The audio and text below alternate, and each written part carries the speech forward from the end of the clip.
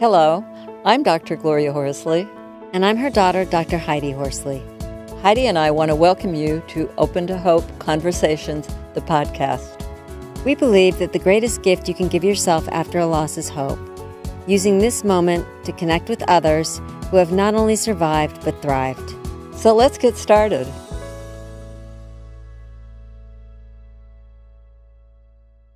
I'm your host, Dr. Heidi Horsley, and I'm here solo today because my mom and co-host, Dr. Gloria Horsley, is out of town. But I will be here with my guest. He will be joining me, and his name is Paul Rubin. And Paul is the executive director of Camp Good Mourning, which provides free bereavement camp programs in Long Island. Paul was recognized by Nassau County and Project Hope for providing support and resources to Hurricane Sandy survivors. So welcome to our show, Paul. Well, thank you so much for having me. It's great to have you, and I absolutely love camps for kids. And can you tell us a little bit about how you got into this business? I know you're also a therapist in private practice. Is that correct?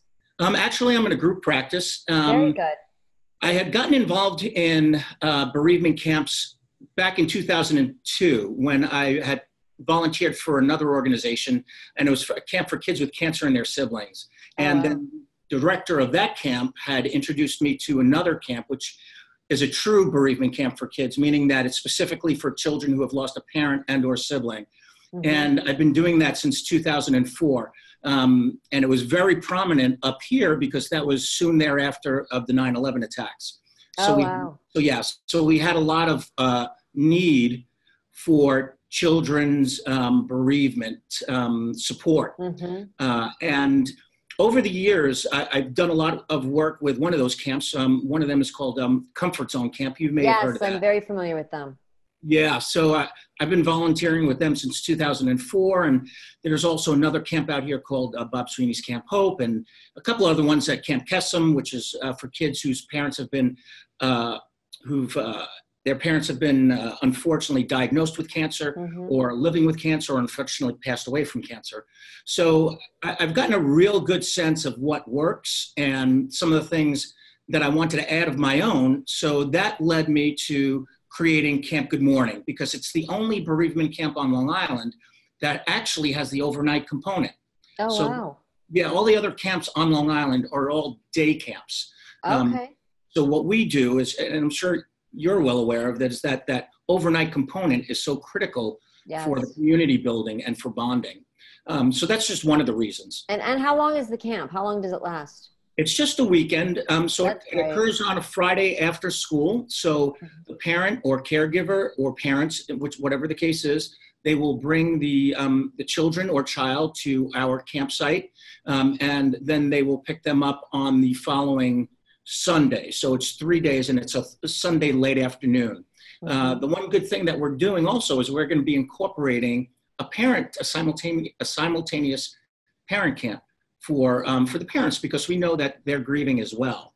Oh, wow. So we'd like to support both the children and the parent. And have you ever done the parent camp before, or is this new? No, this is new. I know that there are a bunch of other camps. Some of the other camps are doing them, but again, they don't have all the components that we do. So again, we're talking about the overnight thing. We actually provide more than one camp per year. So we'll be doing in the spring and the fall. And the reason for doing it in the spring and the fall is to pretty much fill the gaps in services. Mm-hmm. And then we have the parent camp. And the whole thing about Camp Good Mourning is that it's like any other camp that anybody's been to. We have these support groups within the camp program that are called powwows to make it a little more kid friendly. And what are the powwows? How does that differ? I mean, what does that look like? So it's really like a support group. So it's a support group for the children. And at Camp Good Mourning, the campers are paired 1-to-1 with a big buddy. So it's a much closer connection that they can bond with. And in these powwows, we talk about four main themes. We talk about, number one is sharing their grief story. And that means, and the reason for doing that is because sometimes children don't have the opportunity to do that. Yep. So we give them that chance to do it from the very beginning. If it was an illness like a cancer diagnosis, we give them the opportunity if they choose to. They don't have to. It's really participation by choice, but they can share everything from the beginning through the treatment, through perhaps hospitalization, and unfortunately the death. So that's one thing. Another thing is that we help them to identify and explore their feelings. We help them to learn about the positive as well as the negative coping skills. I like that. So what are some positive, can you give us some positive coping skills for people out there that are wondering how they can help maybe the kids that they know? Sure, absolutely. One way to help a younger child is just to give them an opportunity to express their feelings, because a lot of times they have these big feelings. Although the children, when they're really young, they may not know how to express them. So perhaps it's just giving them a little bit extra time outside and playing with other kids, because the way children grieve or the way they help themselves is through play.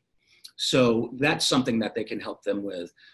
They can help them, or the older kids, they're much easier in terms of being able to communicate. So it may be perhaps, or this could work for the younger kids as well, in a car on the way to the supermarket, or perhaps, on an errand. So it isn't necessarily the big sit-down conversation, which kids kind of move away from. I like that. And that's why I like camp, because I think some of the best conversations, as you know, better than anyone, happen shoulder to shoulder or when we're doing things with kids. Absolutely. Absolutely. What are some of the things that you would avoid? Because you said you've got the positive and then you have the negative. Yeah. So what we want to do is, especially for the little ones, is we want to help them to know, instead of lashing out, because they're just trying to express themselves, they just don't know how to. And if we look at that from that mindset, is that we just have to give them the tools to be able to help themselves. Something better than lashing out might be screaming into a pillow. I like that. It might be punching a pillow. It could be, again, a whole host of different things, but that's one way to combat the lashing out. It could be, for the older kids, they might start experimenting with drugs and alcohol, and that just complicates the matter, and it doesn't make the feelings go away. It just kind of stuffs them. And then they wind up needing therapy much later on in life. So we want to help them we want to give them those tools so they don't go to those negative coping skills. I like that. So Paul, what does a typical day look like at camp? Sure. So the kids will arrive sometime late afternoon, and they'll get involved with icebreakers, and then we'll have something that is really like what the kids will experience during a powwow or during a support group. So we'll have an adult or maybe an experienced camper who's already been through a bereavement camp to role model what it's like to share one story. And give the kids the opportunity to ask that person who's sharing their story questions. So again, it gets them prepared for what they're going to experience. It isn't something that's going to be, quote unquote, new to them. Right. And then we'll have an evening event, and in the morning we'll do some ropes, which is really about helping them with communication skills, leadership skills, empathy, supporting one another. And we'll go into a whole bunch of other events. We'll have our lunch. And again, we'll have the big event on Saturday is our bonfire. So what we do with bonfire, we started off with these really high energy games and repeat after me songs. And, we have the s'mores, and that's all a lot of fun. And then we kind of end it off. We bring it up and down. We bring it off where each child has an opportunity to honor their loved one by writing a note to their loved one and then placing it into the bonfire. Oh, wow. And, children can, or the teens can put any meaning to it that they want to, but it's their way of expressing their feelings and their thoughts. And we give them a lot of opportunities like that over the weekend. This happens to be the very, very big one. I love the idea of modeling how to tell your story and modeling giving them permission to ask questions. In fact, making it normal to ask questions, because like you said, a lot of times adults don't realize that they do things to block kids' stories or to change the subject, or, they try to shut them down and comfort them too quickly. And there's no place, like you said, to really tell the story and people to really be able to hear it, because a lot of times people can't handle seeing kids in pain. So they stop them. You're absolutely right. And you hit the nail on the head. It's really about normalizing their feelings, Yeah. right? And so when they come to camp, every single child is just like them. And they don't necessarily experience that at school. They don't know who else is, whose parent has passed away, or maybe their sibling had died. And so what we want to do is to normalize what the experience is, and helping them to, share whatever they need to share, and to recognize that they're not alone. Which is great because, like you said, they're around other kids. And sometimes at school, you can think, I'm the only one that this has ever happened to. I mean, I was 20 when my brother died. And believe it or not, even at that age, there was nobody in my sorority and nobody that I knew at college that had ever had a sibling die. So even at 20, I felt alone, let alone if you're even younger than that. I love how they're together with other kids that have had a shared experience. Yeah, I agree, is that, we just want to provide them with the experience. And hopefully, if that's the beginning of their grief journey, then hopefully we've just opened a door where they might ask for a resource or two when camp is over. Perhaps, listen, I can see my child is a different person. Is there anybody that you can recommend in the area? Is there a, grief therapist? Are there any other programs in the area? And so what we want to do is we want to open the doors. I love that. Now, can kids go back to the camp, or is it you go once? No. They can absolutely come as many times as they'd like. The biggest thing is we do give priority to kids who've never been to camp before. So we want to make sure that those kids who haven't had the opportunity to have that experience. But absolutely, they can apply every single time that we have camp. So we're hoping to have, in our third year, up to 6 camps in a year. Wow, that's great. Yeah. And again, that all depends on funding, but those are our goals. And do you see a difference between what kids are struggling with when they lose a parent versus what they're struggling with when they lose a sibling? It's different. It's different in that a sibling, what they're losing is the connection with all their children memories. So, for example, all the things that they did together, and maybe gotten away with, or the fun that they had, or the teasing, and that's the difference in that. And because if they lose a parent, then they still have, if they do, they have a sibling that they can turn to if they're able to have that conversation. Whereas again, they might feel all alone. Right. That makes sense. And you do, when you lose a sibling, you definitely have a shared history that you've lost. And what we found, I worked with 9/11 families for 10 years, and I worked with children, and a lot of them did go to these camps and found them extremely healing because they were around other kids that had losses. And what we found also is that oftentimes if one of your parents dies, and in our case, it was all firefighters, so it was the firefighter father that died, the children all of a sudden had a great deal of responsibility, because they were there to help their surviving mom. Right. And so just to go and be a kid and, grieve with kids and sometimes they had to be strong, both siblings and, kids that had lost parents, we found had to be strong for the surviving parents or parents. Right. Absolutely. And sometimes, we as adults, we send children the wrong message, which is, all right, you have to step up now, or, the aunt, the uncle, the relative, a friend, a neighbor will say, now that mom's gone, or now that dad's gone, you're going to have to look over the kids, or, you're going to be responsible for watching them after school. And at camp, they can just come and, as you said, just be kids. Absolutely. We want to provide for them, quote unquote, a little bit more of a normal experience. Yes. And that's what I always say when I'm when I present in front of parents, they say, I say, bereaved siblings often hear, and like you said, people that have lost a parent, be strong for your parents. The worst death that can ever happen is the death of a child. You need to, be there for them. And it's not the parents that are saying it, or the parent, it's the world. It's everybody else, like you said. So a safe place to go, and for them to be able to tell their story and not have to feel like they have to hide their grief because maybe their parent or parents have been through so much, is really valuable. What you're doing, the service you are all doing there. What advice would you have for a parent out there that has a child that has had a loss and doesn't know what to do at this point? Is there any advice that you would give them?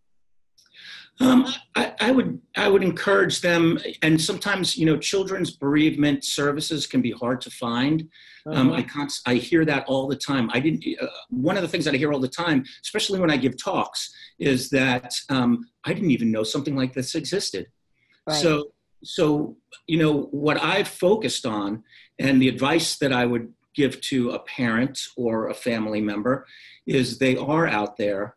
We have to do, as either therapists or organizations, we have to do a better job of heightening awareness and not to give up on it. So I would suggest either talking to a hospice. They can talk to any of the hospitals because they will frequently know some of the organizations that have that, and to especially talk with their child's school counselor, to be in touch with their teachers. Because they should expect that their behavior might be a little bit different, and the guidance counselor, or hopefully, I'm sure the social worker will be able to tell the parent what kind of differences they might expect to see in their child.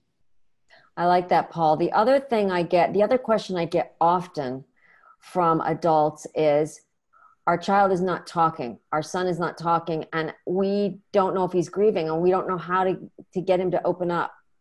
In that case, what have you found has been helpful with boys? Well, I think in general, having them meet other kids who are going through the same thing. So, for example, having grief bereavement groups in schools could be really, really helpful. There were three things, according to children, there were three things that help them when they're grieving. One is meeting other kids who are grieving. Two is participating in grief groups. And three is making new friends. And so at Camp Good Mourning, that's exactly what we try to accomplish. The other thing is, I would not try to force the boys to talk, but to just bring it in conversation. I like to talk about is going fishing, where you bait your line and then you throw it out. It's like fly fishing. And then you slowly reel it back in. And if you get something, great. And if you don't, that's okay too. But don't give up. Continually throw out the hook. And after a while, whether it's just having the conversation, do you remember when we all went with mom and we went to this store that we just passed and blah, blah, blah, blah, blah. And that could be a nice segue into a conversation. I love that, Paul. That is such a great metaphor and great information, because I think sometimes parents get frustrated because they want their kids to really respond and really open up. And I love the idea of, it slowly happening and not to have these giant expectations. Where can people find you if they need to find you? How do they get a hold of you? Sure. They can find us online at our website at Camp Good Mourning, MOURNING. It's really important that they don't forget the U. They can also find us on Facebook, again, facebook.com/Camp Good Mourning, MOURNING. They can also reach one of our staff at info.campgoodmourning, and I'll repeat it again, MOURNING @gmail.com. And we're real good about getting back to each and every person within 24 hours, if not sooner. Well, great. Thank you so much for all you're doing, Paul, because I think camps are incredibly important for kids and very healing. And I've seen firsthand the hope that they've given the kids that I've worked with. So thank you. And thank you for all the work you're doing with Camp Mourning. Thank you. And thank you for all the work that you do. It's so important. You're welcome. So this is Dr. Heidi Horsley at opentohope.com. And if you want to hear podcasts like this or others, please go to Apple Podcast and join opentohope.com. Thank you very much. And if you've lost hope, please lean on mine and Paul's until you find your own. I'm Dr. Heidi Horsley. You have been listening to Open to Hope, the podcast. You can follow Open to Hope on Facebook, Instagram, and Twitter. To learn more, visit us at opentohope.com and go to Apple Podcasts to subscribe. I'm Dr. Gloria Horsley. Join us again next week for another Open to Hope conversation, where we invite you to lean on our hope until you find your own.